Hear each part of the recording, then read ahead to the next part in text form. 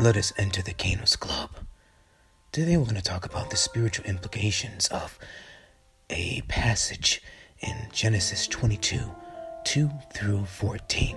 Starting from Genesis 22, and you want to look and read along, Genesis 22, 2 says, He said, Take your son, your only son, Isaac, whom you love, and go to the land of Moriah, and offer him there as a burnt offering on one of the mountains of which I shall tell you. Now, what are the spiritual implications of that? First the natural, then the spiritual is what we're getting here. You have to act things out in the natural for the spiritual reality to come into manifestation. And again, we're talking about manifestation. How do we manifest our goals in dreams? You see, the natural realm is a copy or shadow of a present incoming spiritual reality that already exists.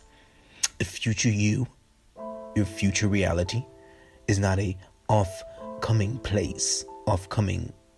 reality. It already exists. And for people to foretell the future, prophecies, how can they foretell the future if it didn't exist? They're foretelling and prophesying something that exists because they're connecting to the information of it that exists on a plane, in a dimensional realm that exists. So your future reality, future you in 20 years from now already exist in a dimensional realm. And when you tune and focus and obsess about that, you are connecting with that future realm. And that's how you bridge the present with the future, and it accelerates your future reality, which already exists, to the present, and you merge as one. You see? So, and by the spiritual, when we're talking about the spiritual, we're talking about something that's a more concrete substance than the natural. You see? Okay, the natural material substance of the world, the things we touch, the things we see, feel, smell, it has no inherent mass. And you look at the previous videos, we talk about how we're a conglomeration of spiraling vortices, gluons and quarks. Quarks are composed of, held together by gluons. It is only 0.1% mass in the quark. So where does all the other mass come? Gluons. But gluons have no inherent mass. It's phasing in and out of existence. So you're here and not here, here and not here. So what gives you material substance and reality and concreteness is the spiritual, not the natural. The natural is an extension of the spiritual. Without the spiritual, there will be no natural. So the true substance that gives the world its form and solidity is the spiritual. God had Abraham act out the sacrifice of Christ. God has to have humanity partner with the spiritual so that the will of heaven will be birthed into the earth.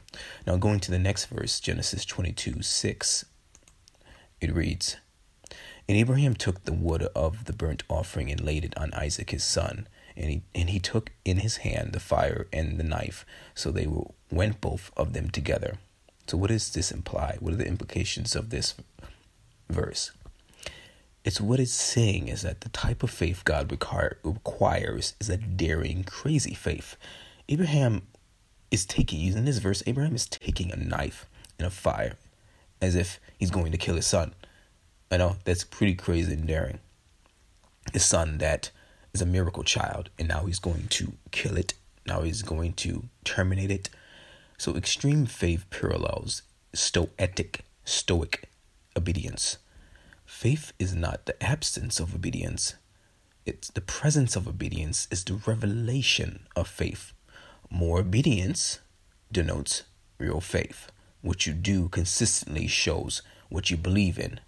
Your daily acts, your daily methods shows your ideology and what's in your head. What's in your heart is what you manifest, what you do. So it's really important that we read the word and get things into our heart, not just our mind, but in our heart today. It's just a part of our being that we just acted out, and it's natural. You know, it's just like it's just It's just pretty much natural to us what we do. So going to the next verse, 22:8, Genesis 22:8, it reads, Abraham said, God will provide for himself the lamb for a burnt offering, my son. So they went, both of them together. And what are the implications of that? So faith speaks. This is what it's saying. Faith speaks. The God kind of faith calls those things that are not as though they are. The secret is that you aren't lying. It may seem like you're lying to yourself when you say the word of God, when you say things that don't seemingly exist, but as we talked about, they do exist. For you won't be able to prophesy it and foretell it if it wasn't already existent.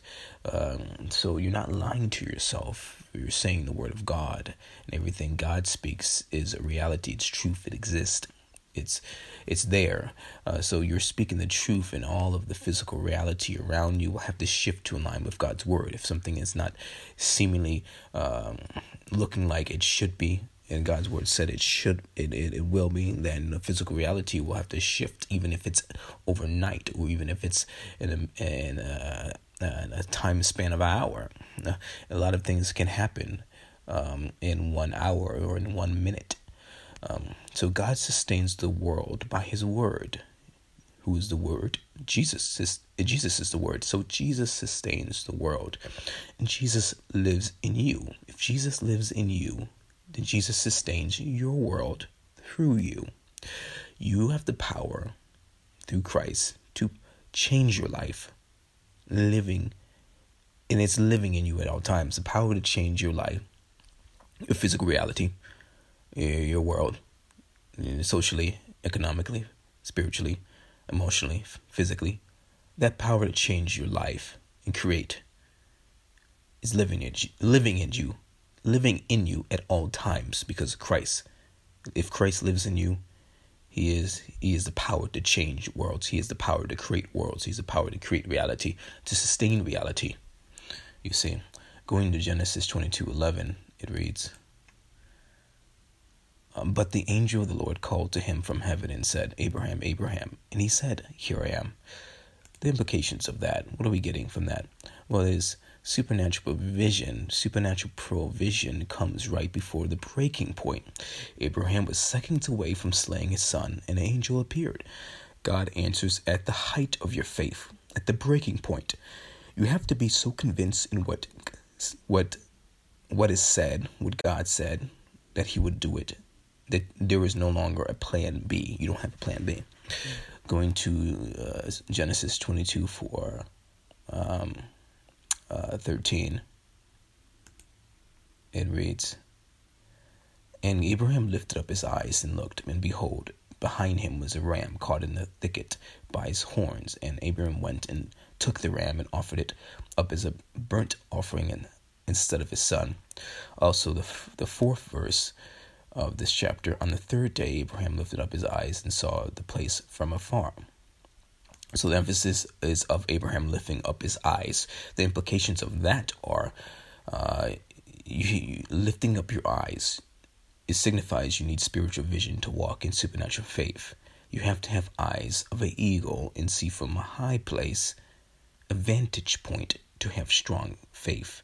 And when you can see it, you're able to walk into it. You're able to manifest it. You have to have the vision to see and walk in your future reality. If you can't see it, then you can't envision it. You can't walk in it. It's like if you walk into a dark room, you don't know where you're going. You don't know what to expect. You can't navigate around efficiently. But when you're able to see, you're able to walk into certain areas and go and traverse very much more easily than if you're blind or if it's too dark.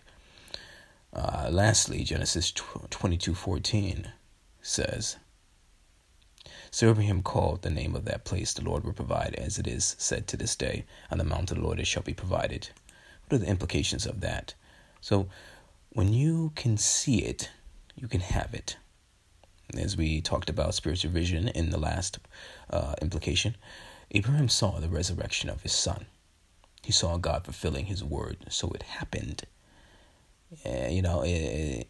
God considered him righteous. He prefigured or foreshadowed what was to come. So as it was said in the mount of the Lord, it shall be seen. The name of the place was called Jehovah Jireh. Jehovah Jireh means God will provide. God provides when you can see his provision from afar. So it's not just spiritual vision, but what type of spiritual vision you have? Spiritual provision, spiritual vision of provision, spiritual vision of God providing. And it's interesting, the word provision has vision in it, is that you're able to see what God can and will do, or what you expect God to do. Provision. All right, God will provide. But in order for God to provide, you have the vision. You have to have the vision to see it. When we have the vision to see it, you'll walk and act in faith, and that's when God works. So this is another lesson of manifestation, but it's also a lesson on faith. Okay, first the natural, then the spiritual. You have to have crazy daring faith. Faith speaks. Supernatural provision comes right before the breaking point, so don't give up. That just might be when God acts. You need spiritual vision, and God provides. You have to be able to see the provision, God's sustenance from afar. I hope you've enjoyed this video. Like, comment, subscribe, and you have a fantastic day. Sunny out.